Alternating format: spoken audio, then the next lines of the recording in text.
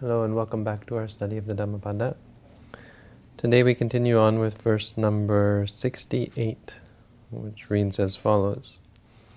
Tancha kammang katang sadhu yang katva nanutappati yasa pati to sumano vipakang patisevati, which means it's actually the same as the last verse, so there's a chat in here. Chat means end, no? So the last one was about problem of doing bad deeds. Well, this one is tancha, and that kammang, and that kamma, katang sadhu, when done, is well done. Yang katva nanutappati, which when performed doesn't burn one up, no? Doesn't cause one to burn up. Yasa pati to sumano, which one, the performing of which, because of which, one is delighted and sumano, of good mind or of happy mind. Vipakang patisevati, when they receive the results. So when you receive the results of a deed and it's pleasant and peaceful and makes you happy at mind, happy at heart, this is a well done deed. Tancha kammang katang sadhu, that Dhamma is well done. Sadhu. So the story behind this verse is in the time of the Buddha, in the kingdom of King Bimbisara in Rajagaha, which is a kingdom. It's now a city in northeastern India or northern India, in the province of Bihar. It's one of the places we go on our pilgrimage of the holy sites. Bimbisara was a Sotapanna. When he first met the Buddha, he listened to the Buddha's teaching, he realized Nibbana at the moment of listening to the Buddha's teaching. So he was a special king, and it's therefore a special kingdom. And it so happened that in this kingdom there was a gardener named Sumana. And the story goes that every day he would collect 8 measures of flowers every morning and offer them to the king, for which he would receive 8 kahapana, which is 8 gold coins. And one day, as he was collecting his flowers in the morning, he saw the Buddha coming for alms, followed by 500 monks, or a large company of monks. And he'd never seen the Buddha before, I guess. And this morning, when he saw the Buddha, it overwhelmed him with the great joy of seeing such a spiritually enlightened being in the presence of someone who is so powerful and so cultivated. It just struck him quite deeply, moved him. And so immediately he thought, what could he do to reverence this person? Because this is it's a tradition in religious cultures like India for ordinary people who maybe didn't have their sights set on a spiritual life to pay reverence to them. They figured, the idea is, well, we can't live our lives like you, but we can honor your life. And in a way, there's something to that. It's a reaffirmation of what you believe in. So a person who pays respect or reverences something that is worthy of reverence, it sets in their mind, it affirms in their mind what they believe in. So I believe in what this person is doing, my contribution to their cause, and so on and so on. So anyway, if it seems somehow strange that this is what he would immediately think, it's what religious people often think, religious lay people, that even though they themselves can't live the life, they want to support it. And by supporting it, it affirms in their mind their dedication to that type of a path, and this is the good karma, so that in the future good things come from it. So immediately he thought, what can I do? And he looks and he sees these flowers that he's preparing to offer to the king. And he thinks to himself, these flowers, I'll give these flowers to the Buddha. And just the thought arises in his mind, and then immediately the second thought arises, but these are the flowers that I'm supposed to give to the king. No. And so he's got this dilemma, because kings in the time of the Buddha, of course, were known to be rather harsh in their meting out of justice or in their judgments of their citizens. So there was some fear from the king, from the king's reaction. So he thought to himself that the king could have me beheaded or killed or exiled, banished from the land. But as this thought, as this worry, as this fear is coming up in his mind, he shakes it off and he says, I don't care. This is it. If the king doesn't like it, if the king banishes me, I just think, what can the king do for me? The most that the king can do for me is give me wealth in this life. He can give me these 8 kahapana every day, and it allows me to feed my family. That's all he can give me. But the Buddha, this guy, who I've heard about but I've never seen until today, what he can give me is something spiritual. And by my dedication and my devotion to him, it's something that could last lifetimes, millions of countless lifetimes into the future. And so he makes up his mind, and he says, if he makes a decision, if my mind is pleased by this, I will do it. And immediately this pleasure and this joy comes up just from the idea of paying respect to such a worthy object. And so he makes the decision, and he offers the flowers. And in India they would place the flowers on his feet or so on. The story in the book, I'm not going to really subscribe to it. I'm not saying it didn't happen, but it may not have happened that way. So the way they say it happened in the book is when he threw them up, he threw 2 measures above the Buddha, and they hung there suspended. And he threw 2 measures over the left side, and the left side of the Buddha was a curtain of flowers. And then he threw them up on the right side, and they stayed suspended on the right side. And he threw 2 measures on the back, and so there was like this cave of flowers surrounding the Buddha that was just floating there.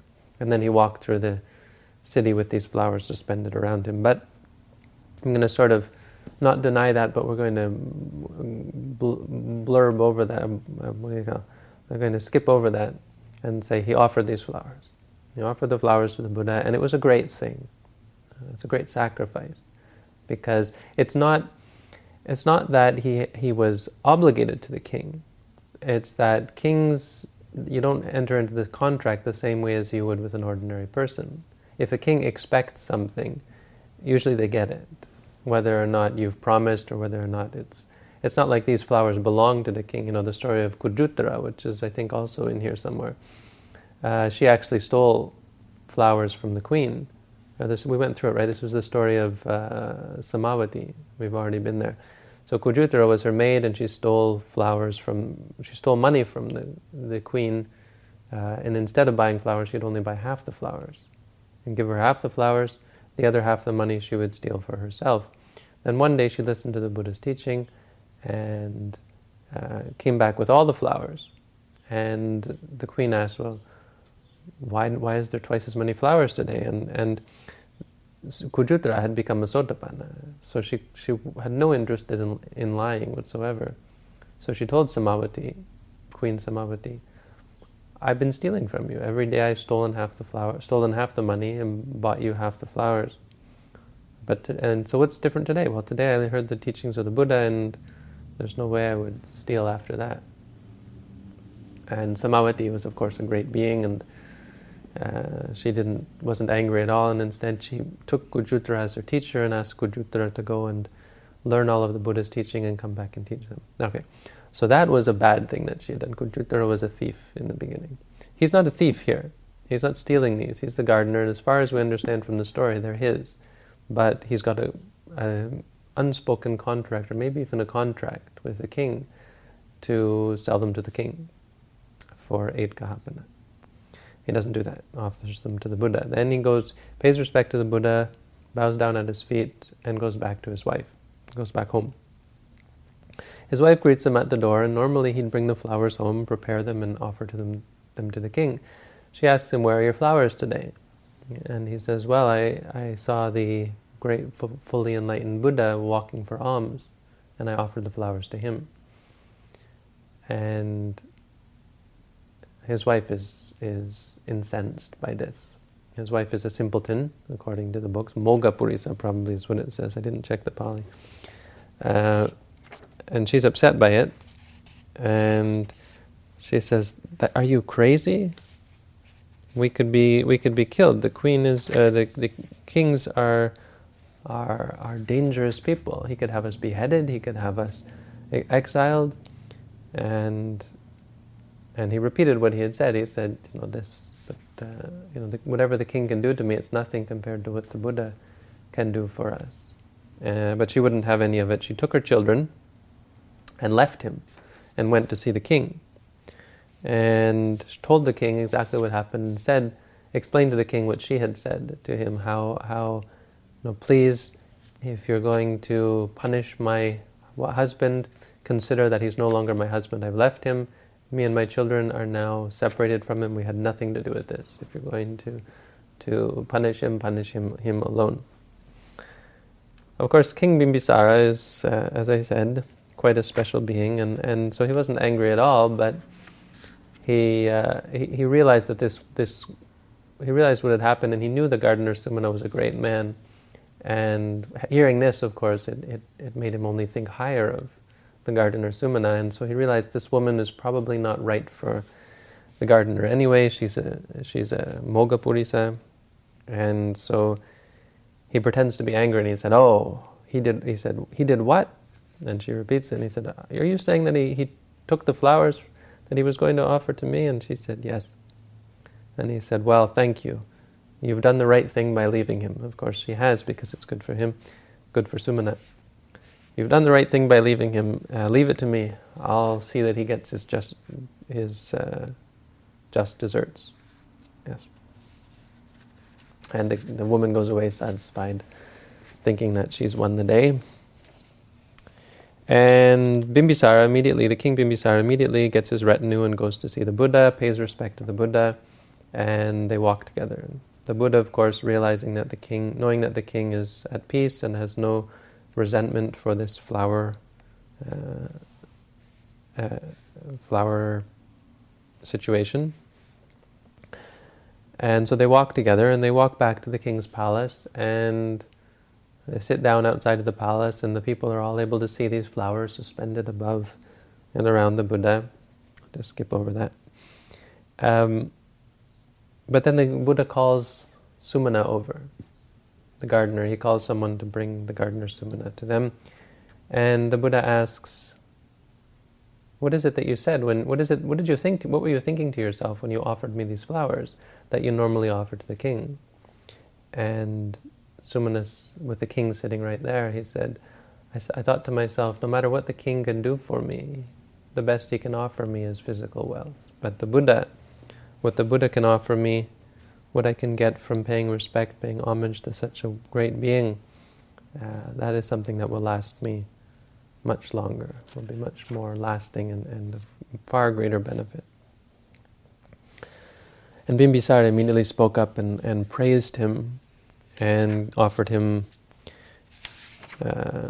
8 elephants, 8 horses, 8 male servants, 8 female servants, 8 concubines from the royal harem, and the 8 other stuff, all sorts of things, 8 of each, and made him a rich man. 8 measures of kahapana, 8 thousands of treasures or something, lots and lots of money. Made him a rich man.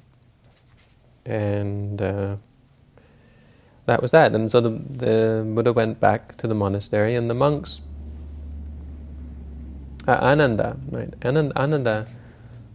asked the Buddha. He thought, wow, this must be a great thing. I wonder what what benefit would he get from this deed? And the Buddha, he asked the Buddha, and the Buddha said, Ananda, don't think that this is just an ordinary deed that the gardener did.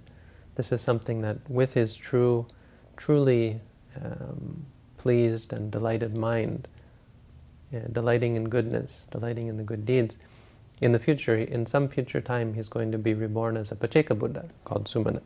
So the Buddha foretold that someday, probably Sumana is still up in heaven somewhere, waiting to be reborn as a private Buddha, or maybe it's already happened. But someday he will become a Pacceka Buddha. Then one day the monks were sitting in the hall of Dhamma talking about this, saying, wow, it's great, it's amazing how he could do such a good thing. Isn't it great? The doing of good deeds, isn't it such a great thing? Great to see the benefit.